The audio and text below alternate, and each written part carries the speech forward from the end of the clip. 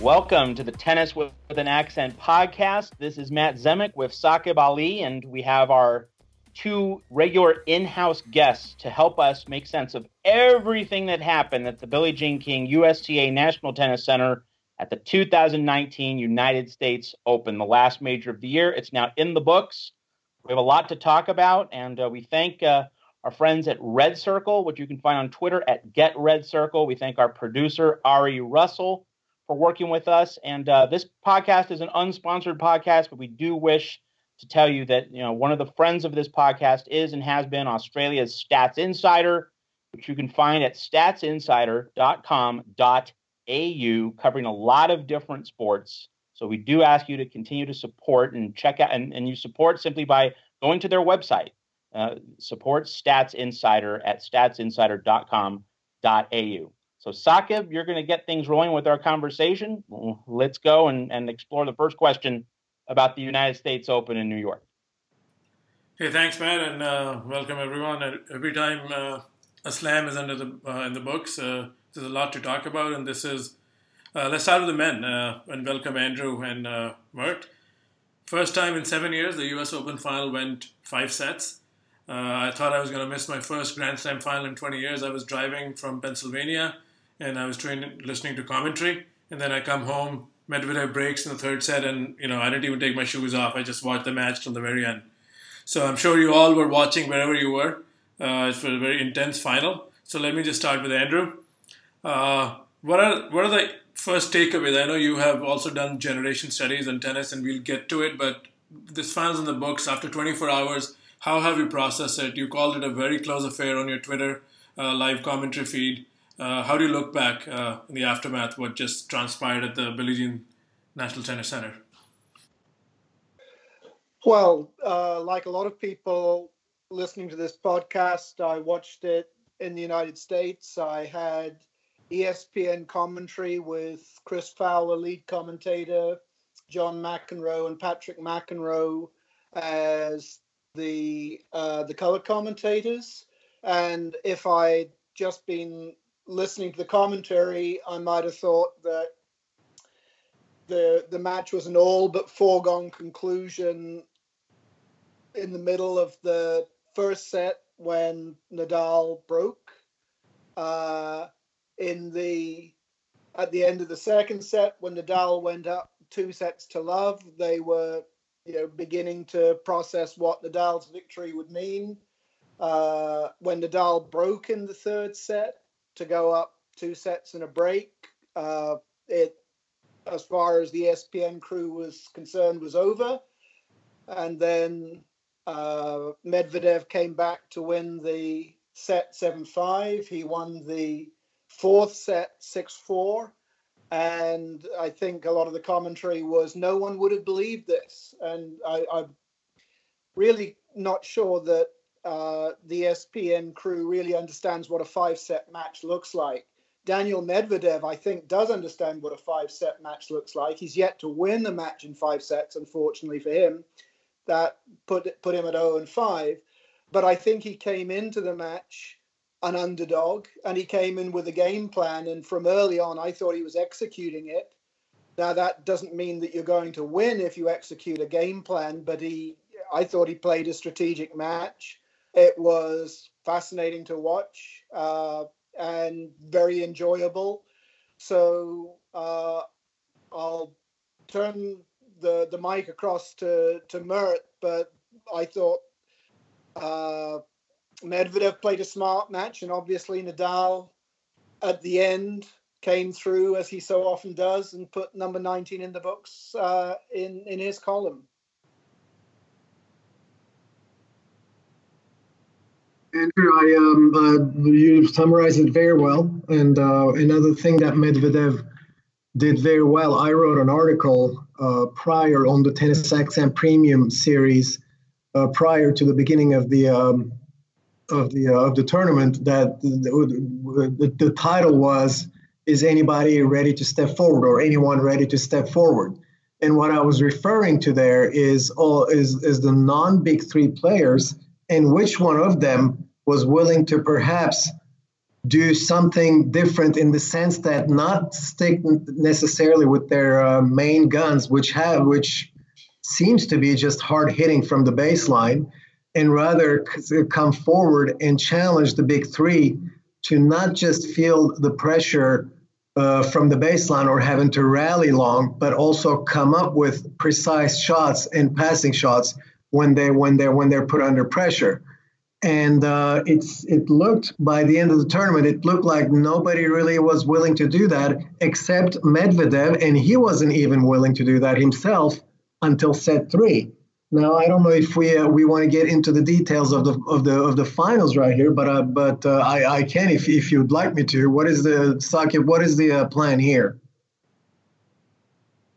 No, I think definitely there's no plan. But I was going to put this question to you, but Andrew, I think pointed out the strategic output of this match, and I was listening to radio because you guys probably were watching the match, and Mark Noble said that Nadal came with a plan B, and he was hitting his ground strokes with little less velocity because he was worried about, or he was prepared well enough to see what Medvedev can do. And I know, Mert, you're always a guy of plan A and plan B. So did you notice that? And secondly, were you surprised that a plan B was put first by Rafa? Was that a token of respect, what Medvedev can do strategy-wise? He can change the pace, he can hit some junk balls. So did you notice that, what Mark Knowles pointed out, and do you agree in this kind of a match sometimes you could put a plan B first?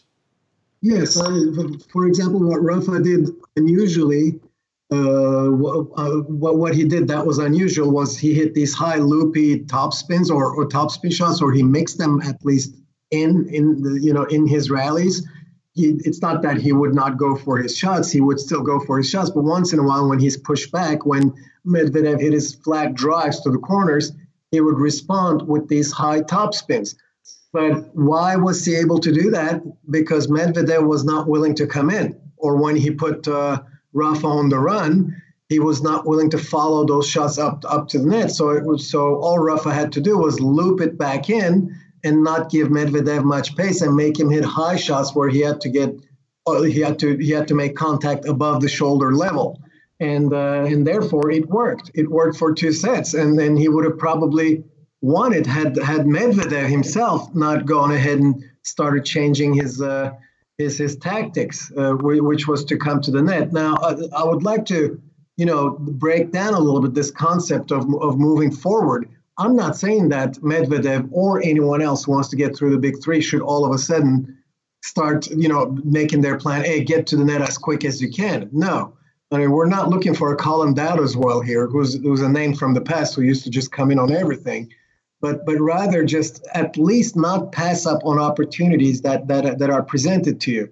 Now, I'm going to give you guys two examples here, or one example involving 2 sets. I'm going to take into account sets 1 and 3. And if you look at the stats, and this is where just looking at the stats or mentioning stats sometimes fails or even presents the wrong picture. You look at the net points won stat in set number 1 versus set number 3. Medvedev won, or Medvedev ended up at the net 17 times in the first set. In the third set that he won, he ended up at the net 12 times. So he's 12 of 17 in the first set. He's 8 of 12 in the third set. And you're sitting there thinking, well, he played more aggressively in the first set and he stayed back more in the third. On the contrary, and this is when the picture changes, when you start getting into the details. And out of those 17 points where Medvedev ended up at the net, 5 of them were forced. In other words, Rafa either hit a drop shot, so Medvedev had to run forward and he didn't have any choice but end up at the net, or Rafa maybe hit a miss hit that landed so short that it would have been ridiculous for Medvedev, who just sprinted forward inside the service line, to run back.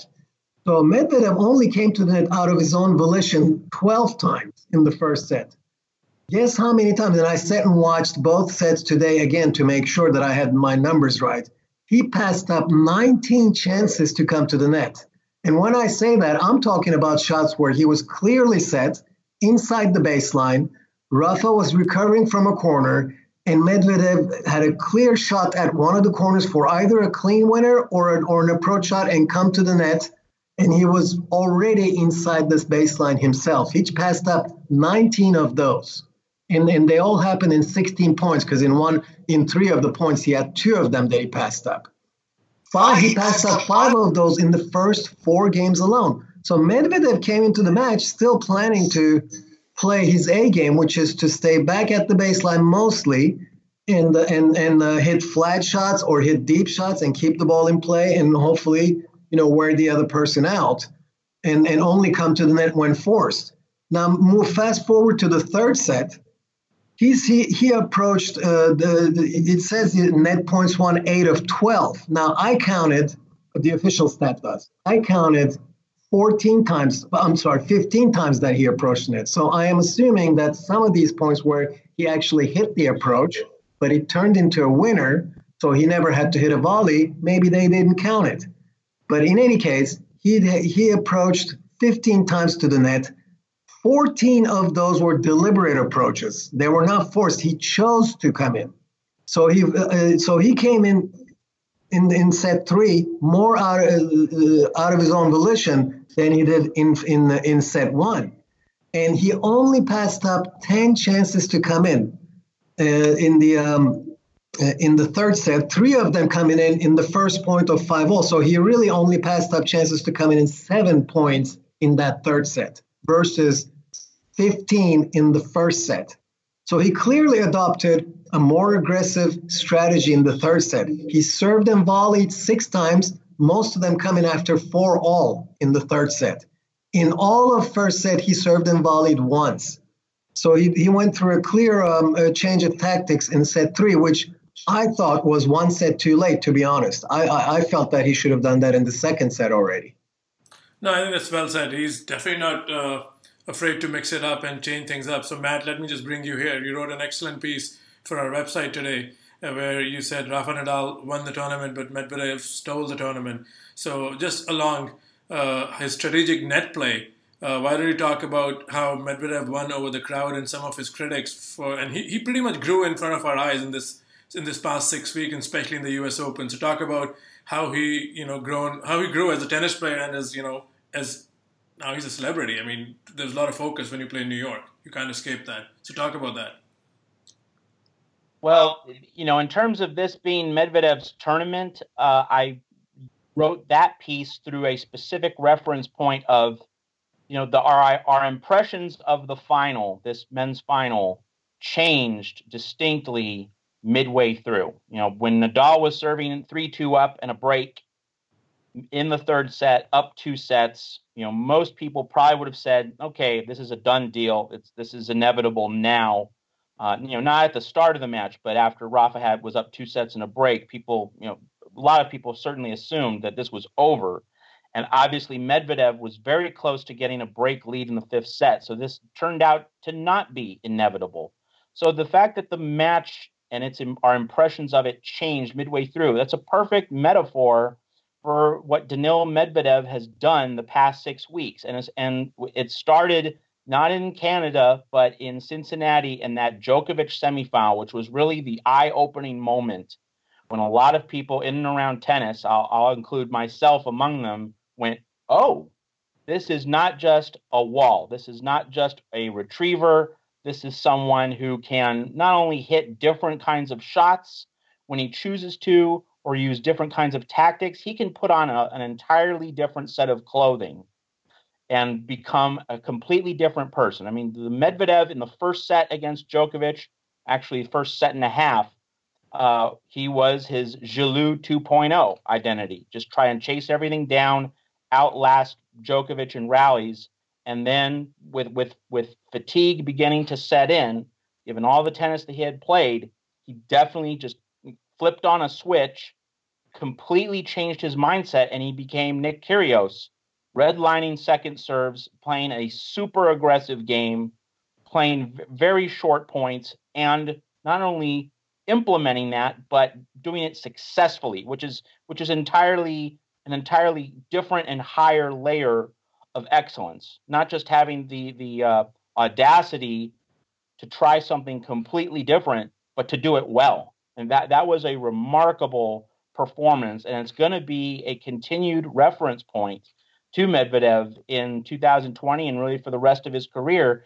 And we've seen that in New York on a number of occasions, most notably before the final in the first set against Wawrinka when he turned into a drop shot demon. He became Albert Portis, a man Mert Ertunga wrote about earlier this summer for us at Tennis with an Accent. He was just dumping drop shots left and right on Wawrinka, and he wiggled out of trouble in that first set, which was huge because Medvedev was really fighting it physically, and Wawrinka, as we were to learn later, was ill. That first set was enormous, kind of in much the same way that Roger Federer needed that first set against Xavier Malisse in the fourth round of 2012 at Wimbledon. He really needed that first set to steer his fragile body through that match. So Medvedev has just had the guts of a burglar, and he's that representation of tactical fearlessness. It's manifested itself at several points, but the Djokovic-Cincinnati match was the starting point, and then we've seen Medvedev, change his tactics as Mert was outlining in this final. He played a different kind of game in the latter half of the match. So the fact that this final changed in terms of our impressions of it, in terms of the contours, it's a perfect representation for this larger theme of change that Medvedev has created at the U.S. Open and over these past several weeks. The other note, Sakib, that I have to tuck in is that in terms of the larger historical context and significance of this match, the match that I continue to go back to is Djokovic's 2010 U.S. Open final against Nadal. This match really reminded me of that. Now, obviously, this is a 33-year-old Nadal, not a 24-year-old Nadal, which Djokovic was playing, but I'm talking more about Nadal's opponent. And, Djokovic was 23 when he played that 2010 U.S. Open final, and he learned, even in defeat, he learned that he could go toe-to-toe with Rafa, and that filled him up with a lot of belief, as did his the first match in which he saved 2 match points against Federer to major in that 2010 U.S. Open semifinal, and then later that year at the Davis Cup. Those 3 events, Federer semi, Rafa final, and the Davis Cup in late 2010, those were the foundations of the building of the Djokovic empire, leading to 15 major titles, the most of any man this past decade, which has just ended at the majors. So I'm not going to say that Medvedev is going to win 15 majors in the 2020s, anything but. Nevertheless, the comparison he evoked is very strong, and now we get to see how Medvedev does or doesn't build on this particular moment in his career. Yeah, if I may jump in here, Matt, I love listening to you. Put things into perspective always, or when you're right. And you are right. I mean, he's as a player, his anticipation is great. I think everybody can sense that. His mental growth is extraordinary. And I mean, those who have followed his career can tell you that he used to lose his cool-headedness in certain matches. So you can call it adjusting to big crowds or mental growth through the last 2 or 3 months. But in the semifinals and the finals, he played like Borg used to play, just very ice cool, no emotion. And so it's not just his game that has improved, and he has a lot of different tactics in his arsenal, just like Matt pointed out. But he also improved his mental condition. But and going back to that first and third set comparison I made just a second ago, Rafa won that first set 7-5, and Medvedev won the third set 7-5.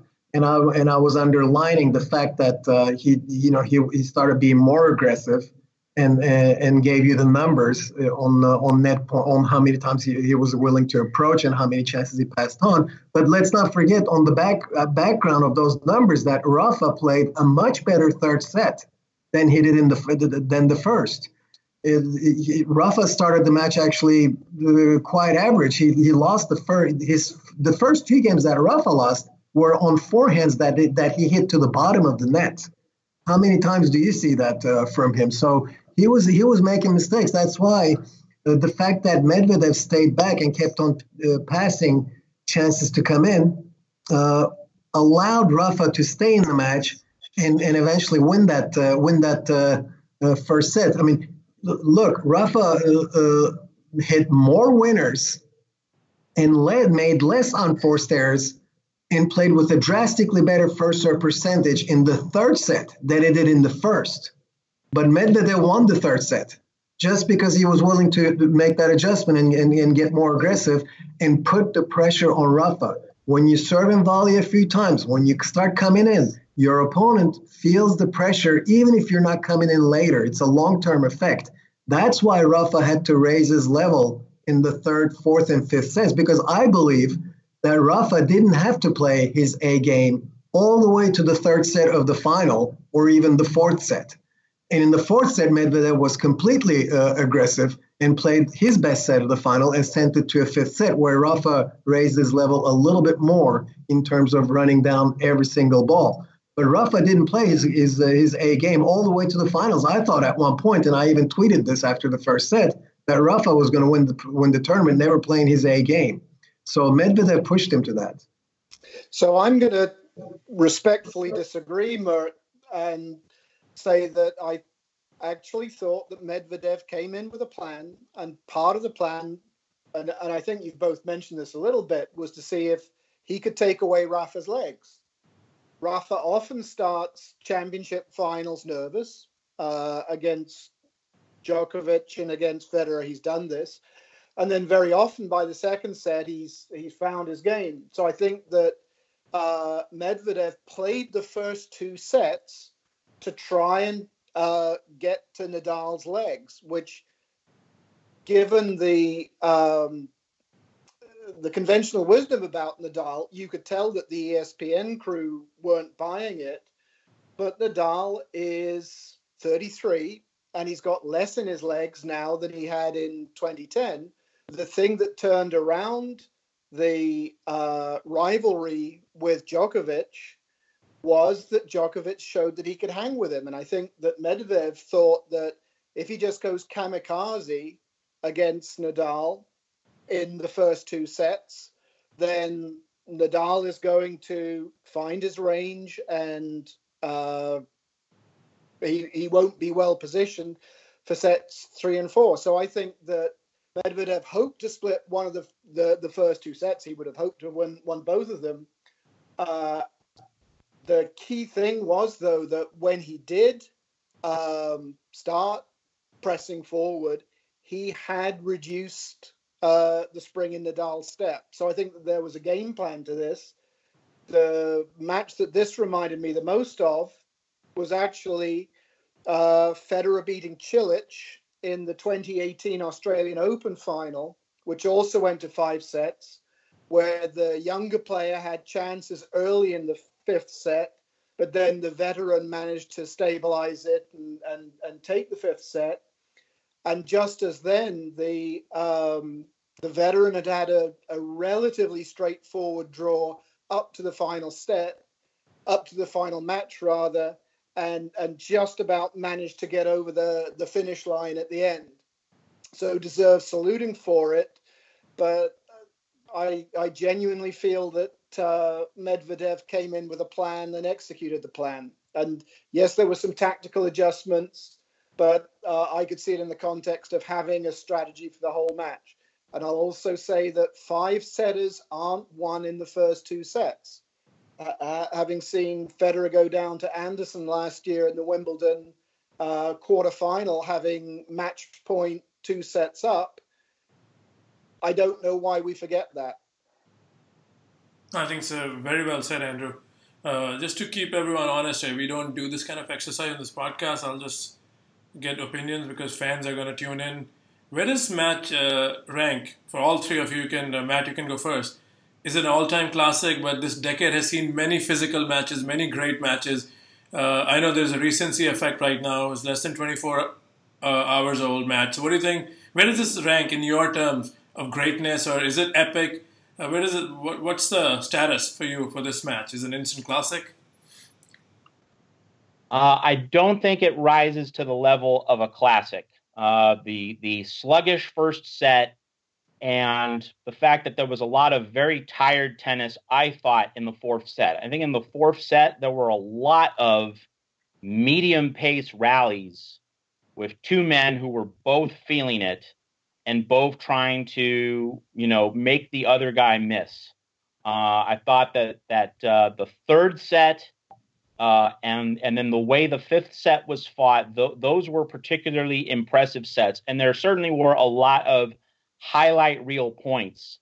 But this was, and I really like Andrew mentioning the 2018 Australian Open final, because that was also an up and down match. It wasn't the same in the sense that, Federer had a strong first set, Cilic had a strong second, Federer had a strong third, Cilic had a strong fourth.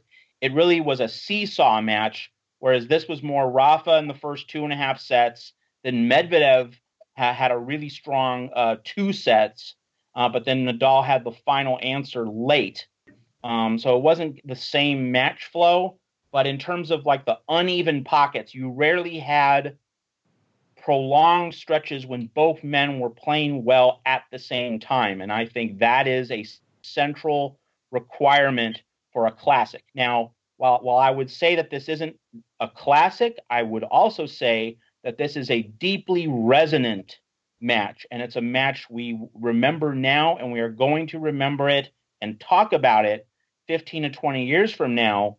Already we know this because of what it means for Rafa and how hard he had to fight to win this 19th major title. So I mean that gives this match a certain degree of permanence in the tennis landscape. But the half we don't yet know about is what this match is going to mean on the Medvedev side. And so if Medvedev does have a memorable career, even just like 7-8 majors, somewhere in the McEnroe, Connors, Lendl, Agassi range, this match is going to grow in stature, and we're definitely going to be talking about it 30, 40, 50 years from now. Oh. Murray, do you want to take that? What's your take? Where does this match rank in the pantheon of this last decade? I had 2 takes that I thought were great and original, and Matt mentioned both of them. So he stole my thunder. Yes, so I don't have anything to add. Especially the last thing that Matt said is an excellent point. We at this point we may not think this is a classic, and it probably will never become a classic. Although it's a great match to watch, especially for people who want to study tactical changes or mental strength.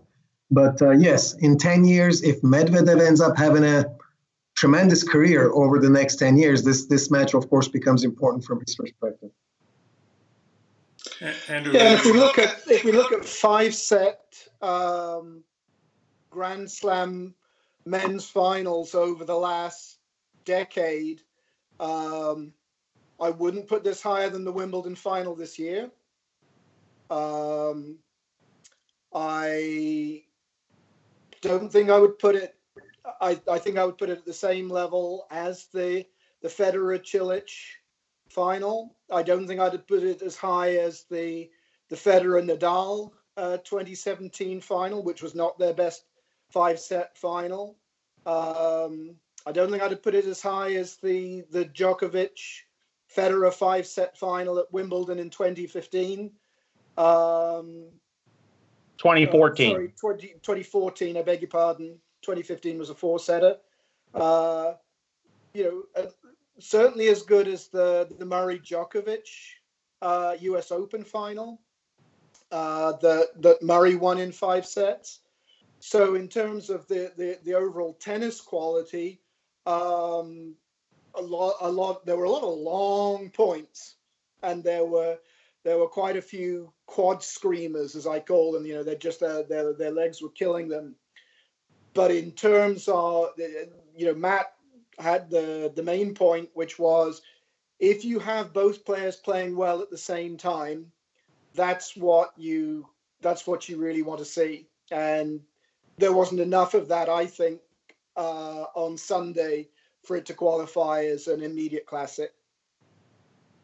All right, so I think we'll talk more about the extra factors that make this tournament and this final remarkable, which is the crowd and how the networks cover it. But since we are still with Andrew, Andrew, I want to ask you this because we've spoken at this forum and use your generation analysis. So this decade is in the books now. When this decade started, Roger Federer won the first tournament, and he almost won the second last tournament of this decade.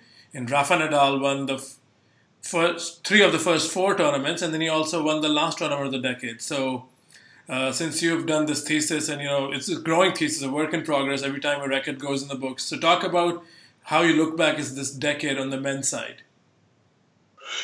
Yeah, I mean, you basically have to give the decade, first of all, to Djokovic, who I don't know exactly how many titles he's won in the decade, but I think he's the clear leader, followed by Nadal, and then Federer, as you say, won the first title very nearly, within 2 match points of the penultimate one. Then Murray, Wawrinka, but from a generational standpoint, it's basically the players who weren't there. Now, I hope we'll get on to the WTA side of the tournament, but somebody pointed out that on the WTA side, we've had a champion now born in the 2000s, Bianca Andreescu, and during the 2010s, we didn't have a single men's champion born in the 1990s or the 2000s. So Marin Cilic, who won the US Open 5 years ago and will be 31 later this month, is still the youngest living ATP Grand Slam winner. You have the group that I call Generation Grigor, whose date of birth is 1989 to 1993. They qualified for 4 Grand Slam finals and won just one set. That was Thiem earlier this year at Roland Garros. Thiem is the only player born in the 1990s to have gotten to 2 Grand Slam finals. And Thiem is 26 this year. So you have a situation where the narrative of the 2010s has been first around the big 4, more recently the big 3, as Murray's battled really deep injury woes, and I don't know that Murray will come back and challenge for the biggest prizes of the sport. That's going to be one of the stories of the year to come, 2020. But on the men's side, it really is a question of how long can the big 3 keep on playing? And then if you look at the 2 younger members of the big 3, Nadal and Djokovic, Nadal is at 19 Grand Slam titles, Djokovic at 16. A lot of people are starting to say, well, at the end of the day, is Roger Federer going to be 3rd on the all-time Grand Slam list in 4 or 5 years' time? And we don't know. There's a lot of tennis still to be played. Federer can win some more titles. Nadal can. Djokovic can. But we're still asking. Now, maybe Medvedev is one of the players who will do it. Maybe Zverev or Tsitsipas. Maybe one of the even younger players like Auger-Aliassime. But you're still asking, when is the next generation of players going to break through?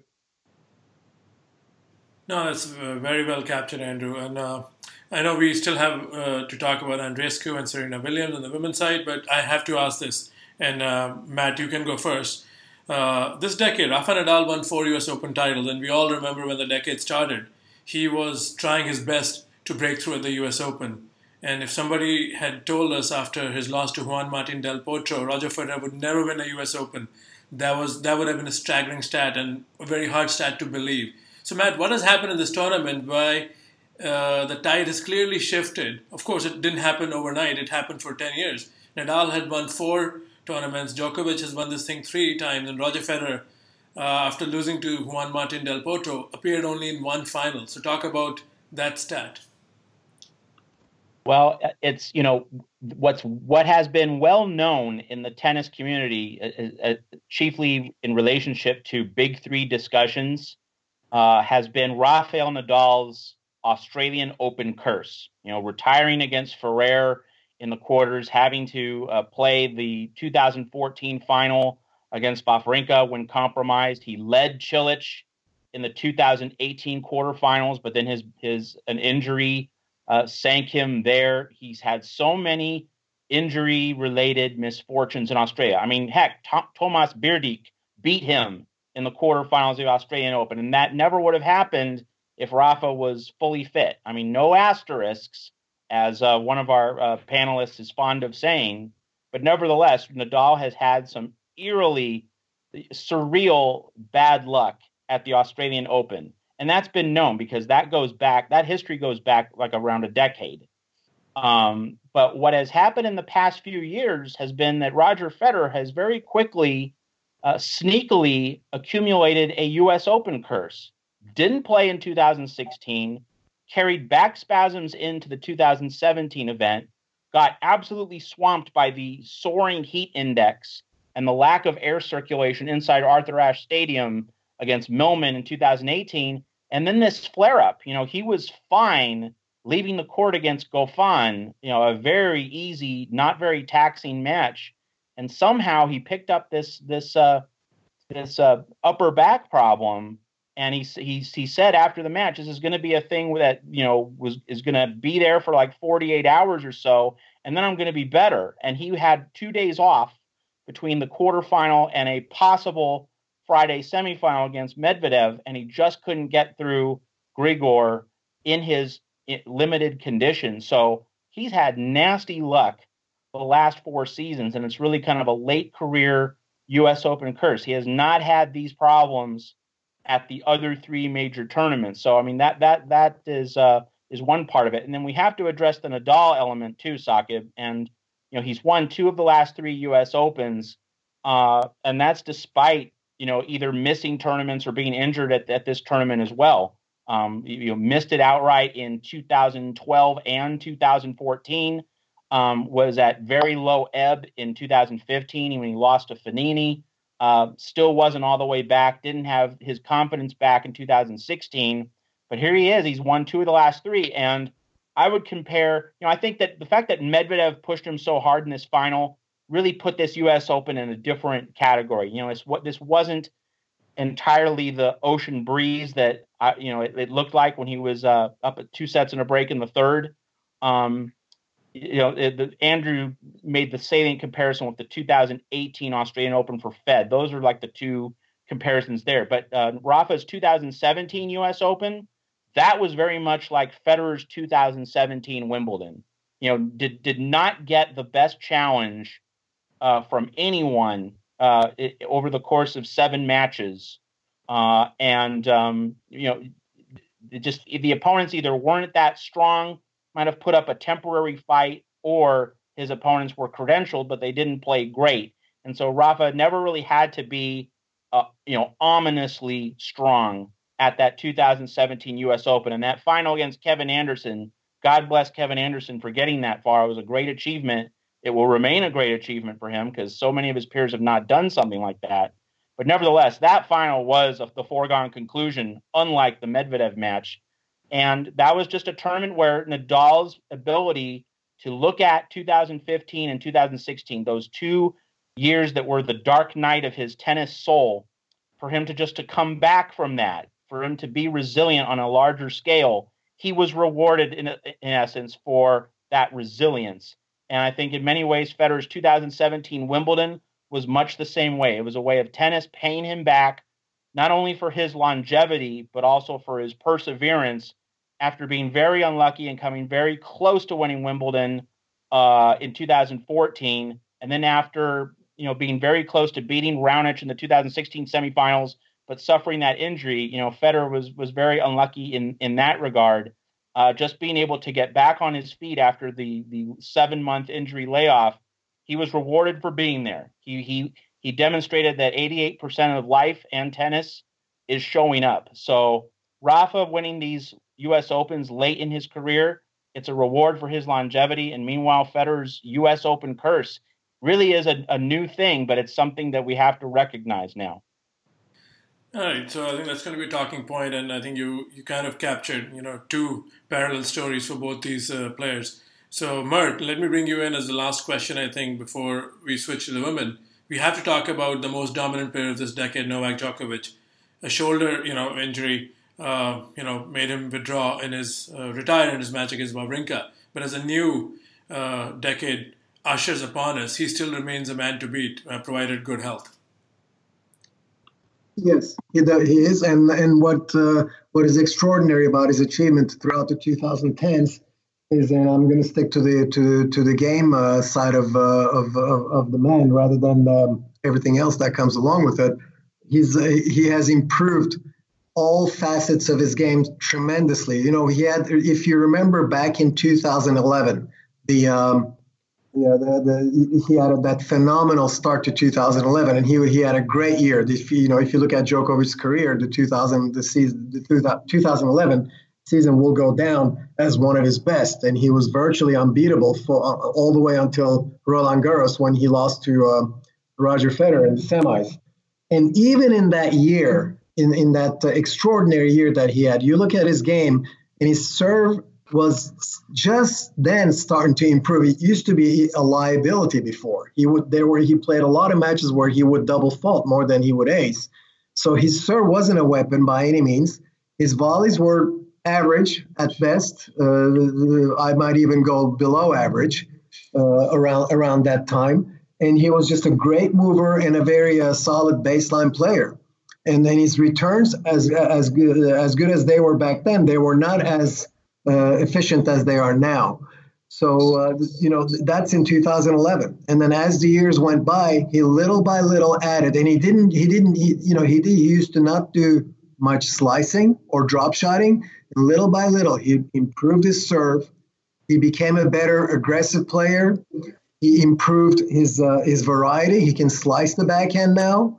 And he even improved his net game. He comes into the net and he puts away a lot of tough volleys. His technique is not necessarily a natural technique. He still comes across a little bit artificial, trying to block the ball at the net, but he places them well. And it's all a product of hard work and belief and a lot of hours on the practice course. So it's a player that keeps adding to his game even at this point.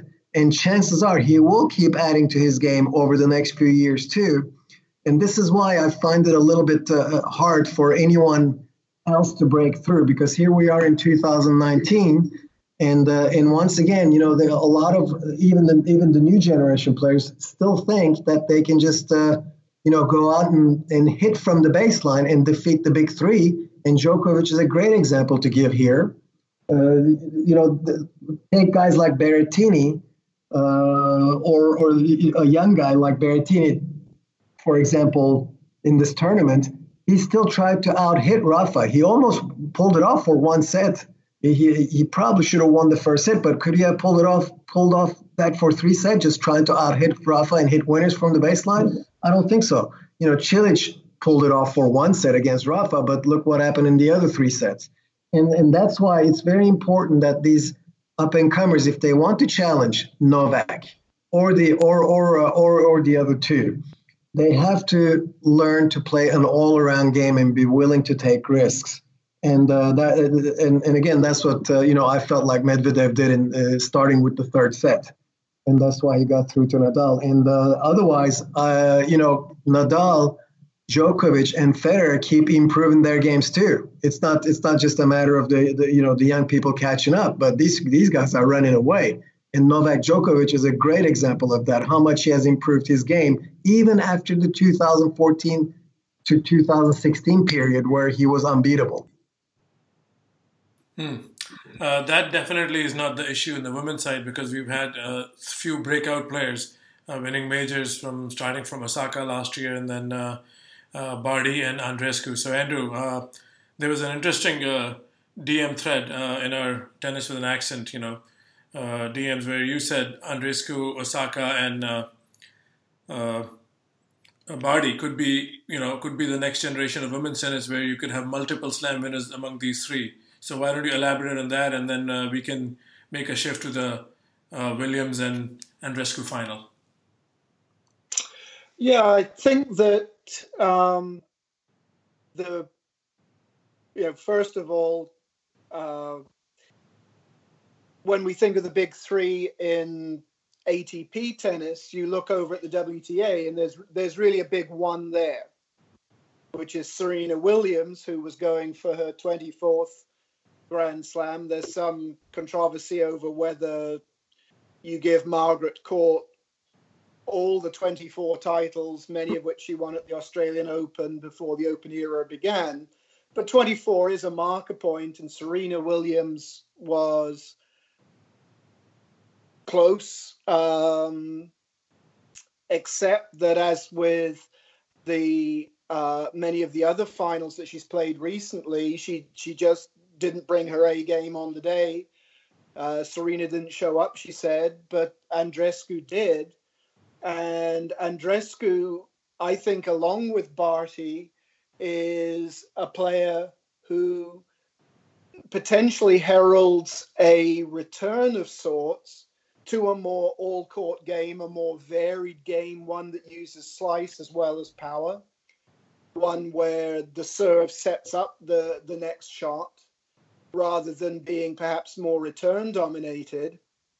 And I was taking a look at the statistics of players born in the 1990s who've won Grand Slam tournaments, and none of them has been to more than 4 finals, and none of them has won more than 2. So in the last 5 or 6 years or so, we've been waiting for a multi-slam winner to come along. Halep won her second this year, but it's really hard to see Halep going on a kick and winning 6 to 10 or more Grand Slams by the time her career is over. If she proves me wrong, come back and tell me about it. Whereas Osaka and Andreescu, I think, have that mix of the power game and the point construction to put themselves right at the top of the list. I'm not sure about Barty. Again, her game is so interesting and varied, and she's clearly thinking about it in terms of improvement and the long term rather than, one-off, I'm a Grand Slam winner, that satisfies my career aspirations.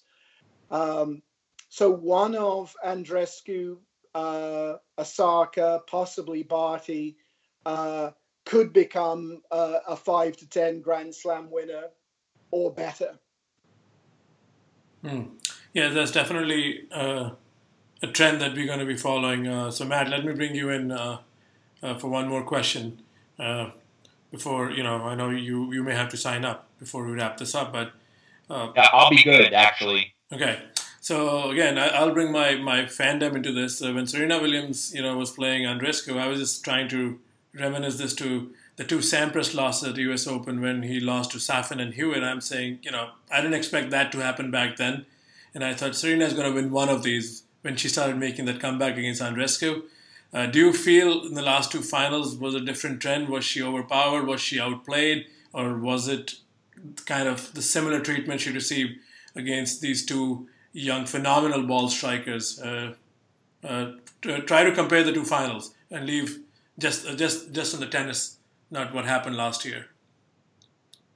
Well, I would say, Sakib, that in all 4 of these recent finals, after becoming a mom, Kerber and Osaka last year, Wimbledon, U.S. Open, and then this year, Halep and Andreescu, all 4 of Serena's opponents have played really, really well. They were all at the top of their game, all really on point in terms of tactics, but more especially execution and being able to do what they wanted. And when an opponent throws down her very best level of tennis, what does Serena need? She needs the serve to be dominant, because that has rescued her so many times over the course of a career. And I'm going to write about this at tennisaccent.com. I haven't done it yet, but I'm going to write about it this week and kind of wrapping up this tournament and Andreescu's championship. The thing that we forget as tennis observers about the serve, it's not just that you hit a big serve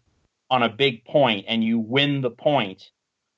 There's something else that a big serve does, and that is if you're shaky off the ground, an ace or an unreturnable of some kind, it takes away that pressure for you to have to hit a ground stroke. If you're in any way struggling. So the serve isn't just the most direct way to win a big point. It also can save you when other facets of your game aren't operating the best. And Serena has so many times done precisely that to get out of trouble.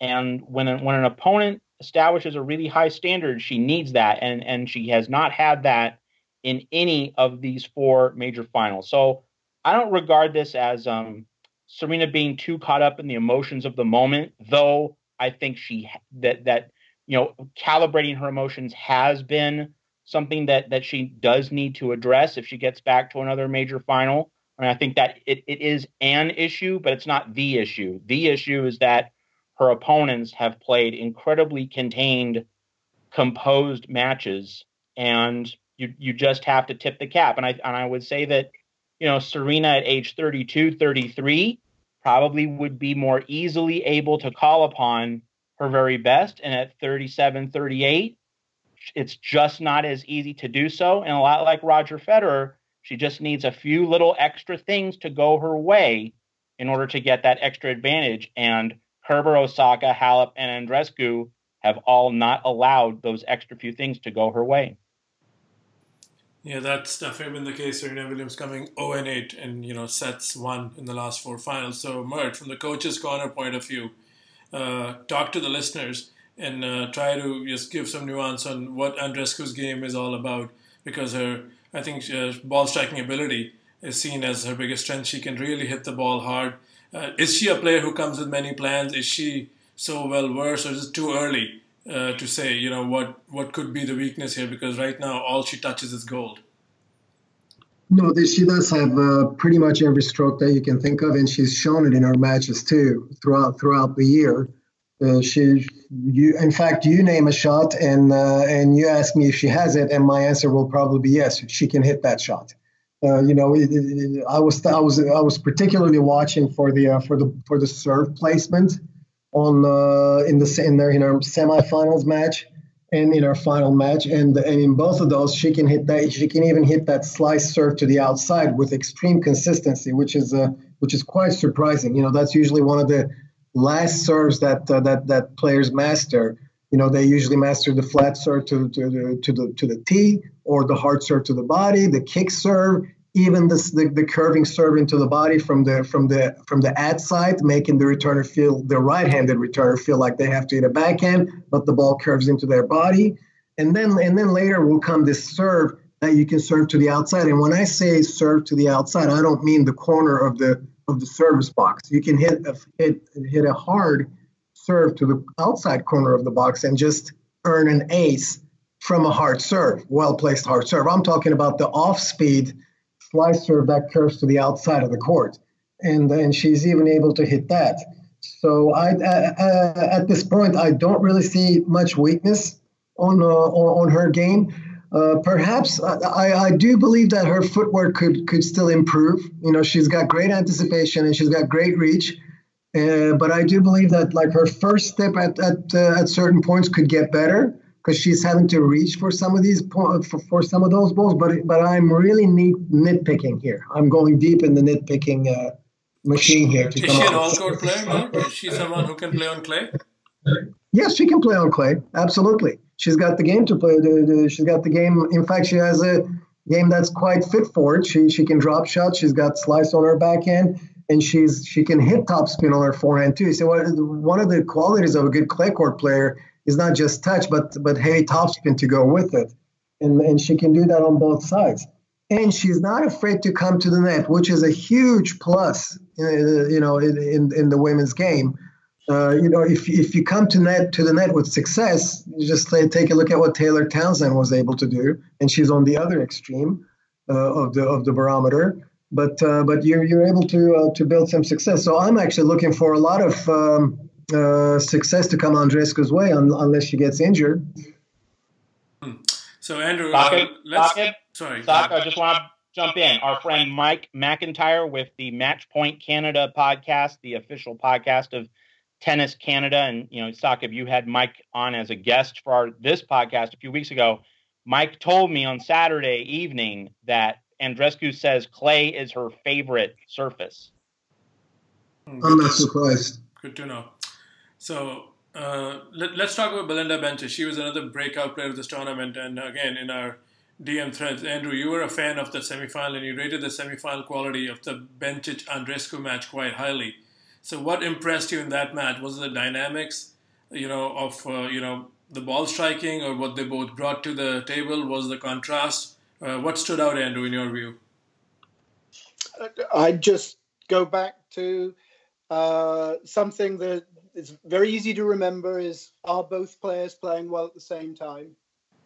And I thought that Bencic had a little bit of a lull after,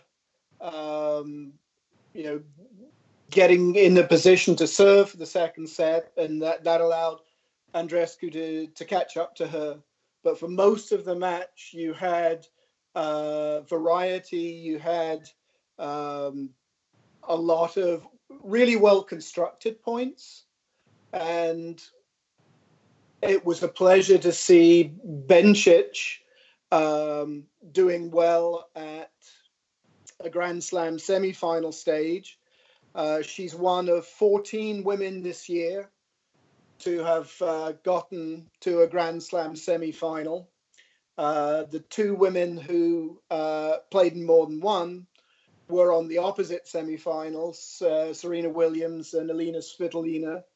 So the WTA doesn't yet have the sort of stability that we've seen a lot in the ATP in the 2010s. That'll be something to look out for in the next couple of years or so.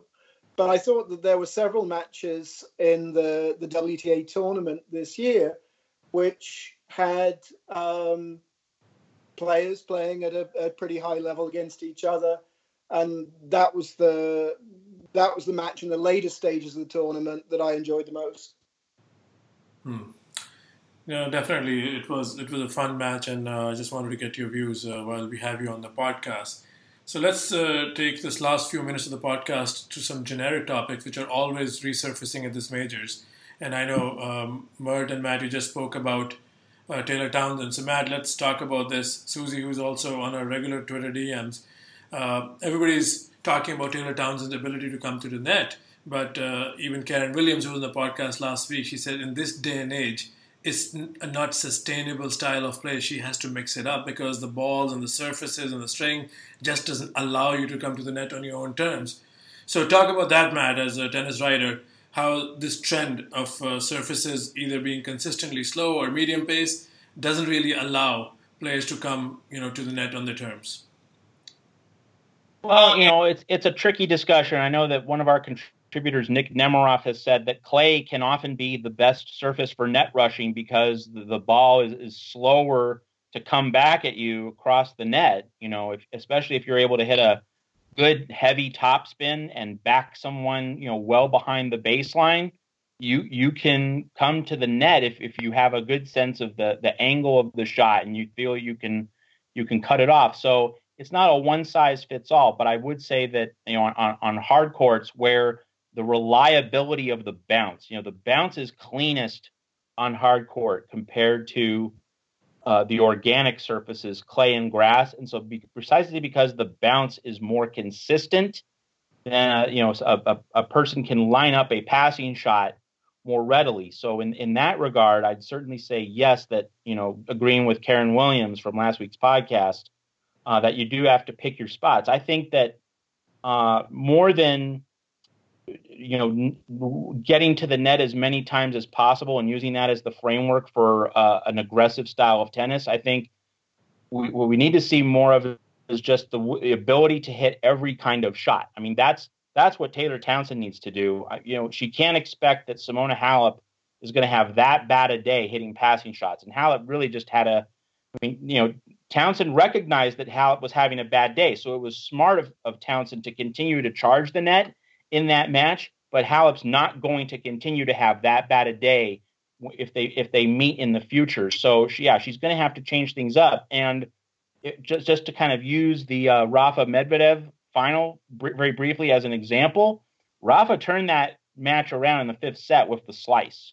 The slice got Medvedev off balance. It got him moving forward within the court, and to use Mert's reference, it made Medvedev move up the court without wanting to. He forced Medvedev to bend, to move inside the court, and then Rafa could hit either a forehand into the deuce corner, or he could hit a backhand, in just deep into the court and get Medvedev off balance.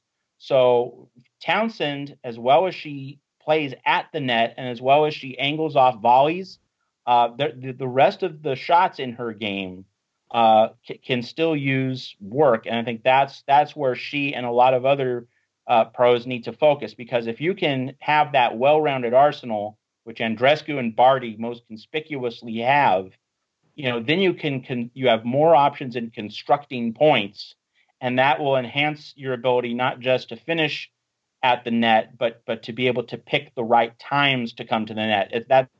That's something that often gets lost in net point percentages. It might not mean that you're a great net player, but it more regularly means that you're picking the right times to come to the net. You're picking the times when you have a really good chance to get an easy ball to hit. Knowing when to take advantage of that particular opportunity is a core nuance of net play. That's the kind of thing that Townsend needs to be mindful of. Mert, you want to add something to what Matt, just explained, how, net rushing is just not a dying art, but, it's extremely difficult to pull off on your own terms. So let's take this conversation beyond Taylor Townsend. If you want to add something, how surfaces sometimes can be not too conducive for players to come to the net on their terms. Yes, one of the big reasons why we don't see, many serving volleyers anymore over the last decade and a half is because the surfaces have slowed down overall. And it's become more homogenized, if we want to call it that way. But since the early 2000s, especially, grass has slowed down considerably. And on hard courts, too, we used to have some tournaments on really fast courts that we don't have anymore. And I believe, if I'm not wrong, the U.S. Open has slowed down its surface, too, compared to 10 or 15 years ago. So the surface does make a difference. I know that on the men's side, the balls have gotten a lot fluffier too. I think that's that's an underrated issue. The fluffier balls have also caused the game to slow down, even more than the surface, in my opinion. But others may disagree. And also, players are able to hit, with new technology, are able to hit the ball harder, faster. Take the ball earlier and still not miss it, catch the sweet spot of the racket, et cetera, and so forth.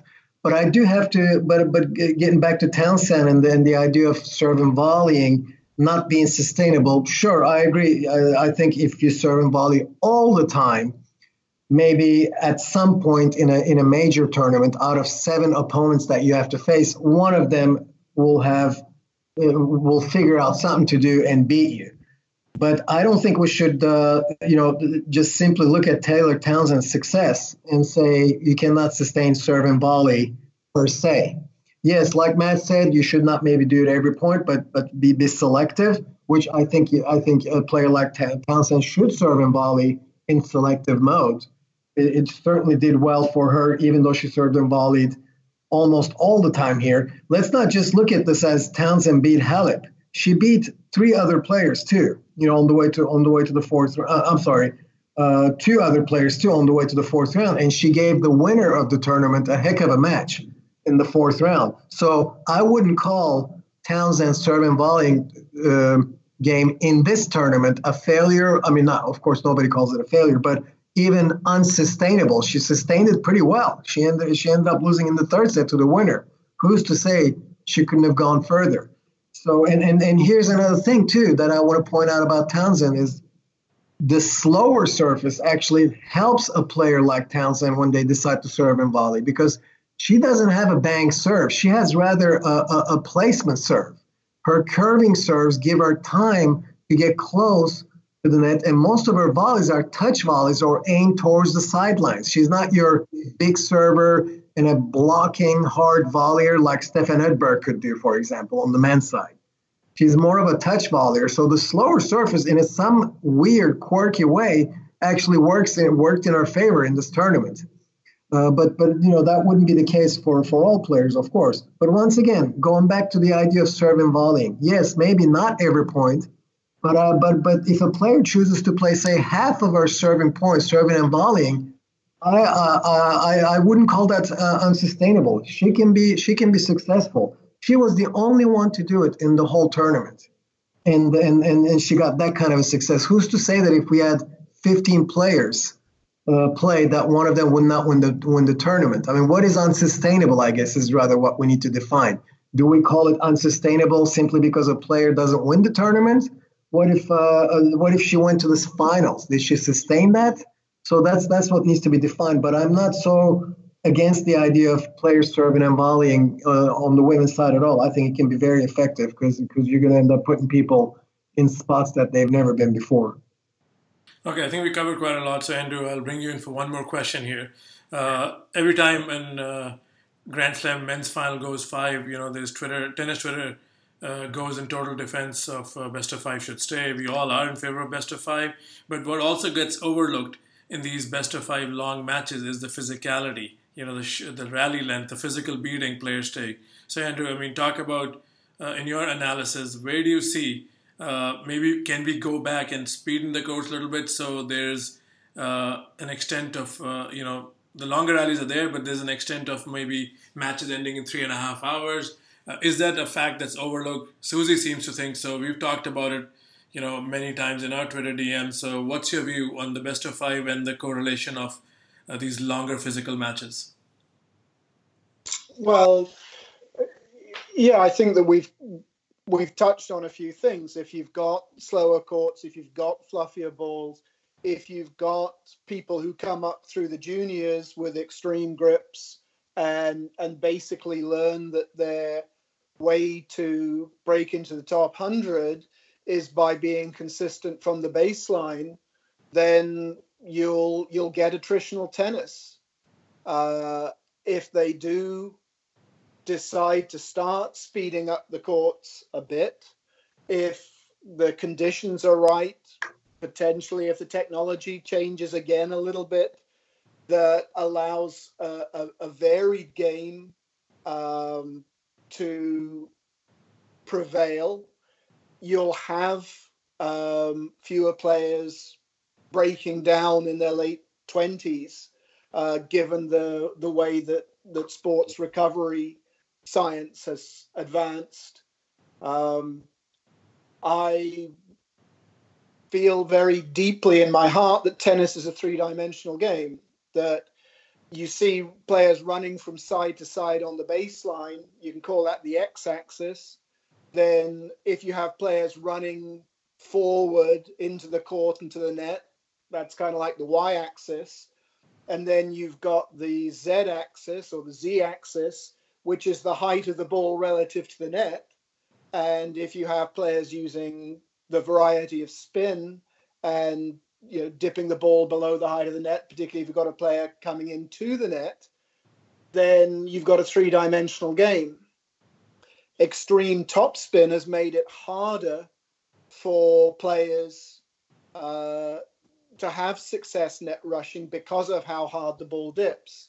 Santoro famously said that he couldn't understand how badly Federer was volleying against Nadal until he played Nadal and just got a sense himself of how viciously the ball was dipping. So it's possible that, as we were saying, net rushing as a tactic will survive, but maybe a balanced game as opposed to side behind the baseline for 30 shots, rinse and repeat. And then 6 hours later, you're getting towards the middle of the fifth set.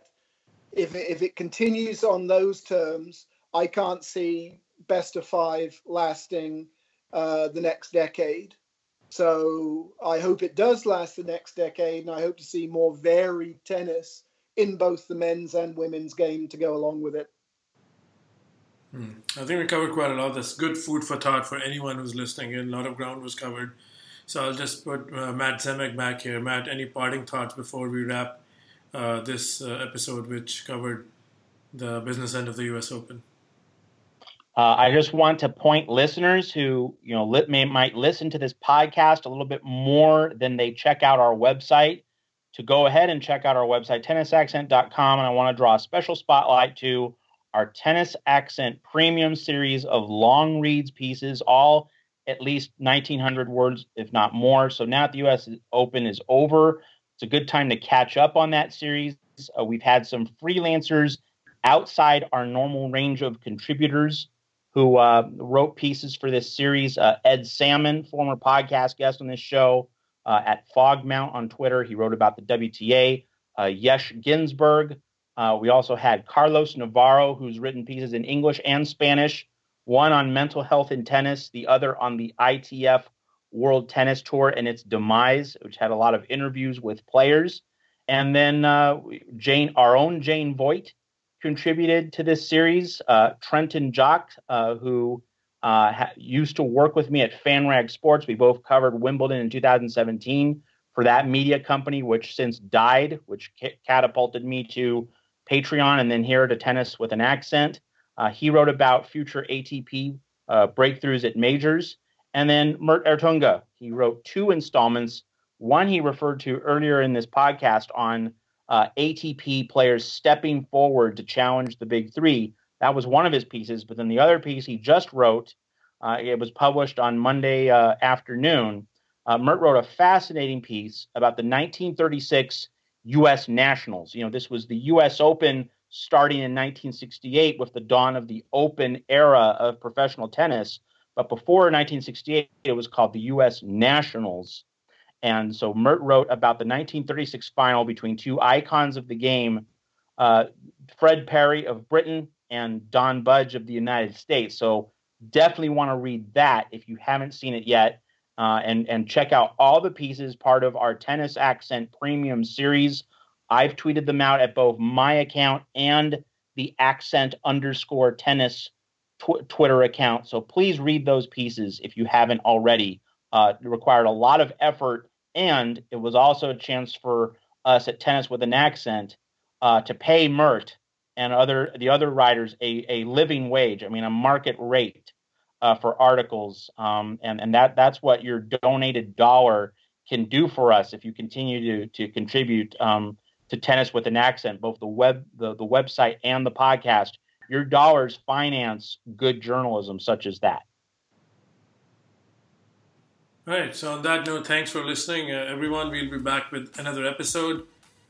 Keep listening to Tennis with an Accent and drop in reviews, drop in feedback. It's all welcome. And Mert, Andrew, Matt, thank you. It was a good conversation. I learned quite a lot as usual whenever this company is kept here in the podcast, and we should do this again.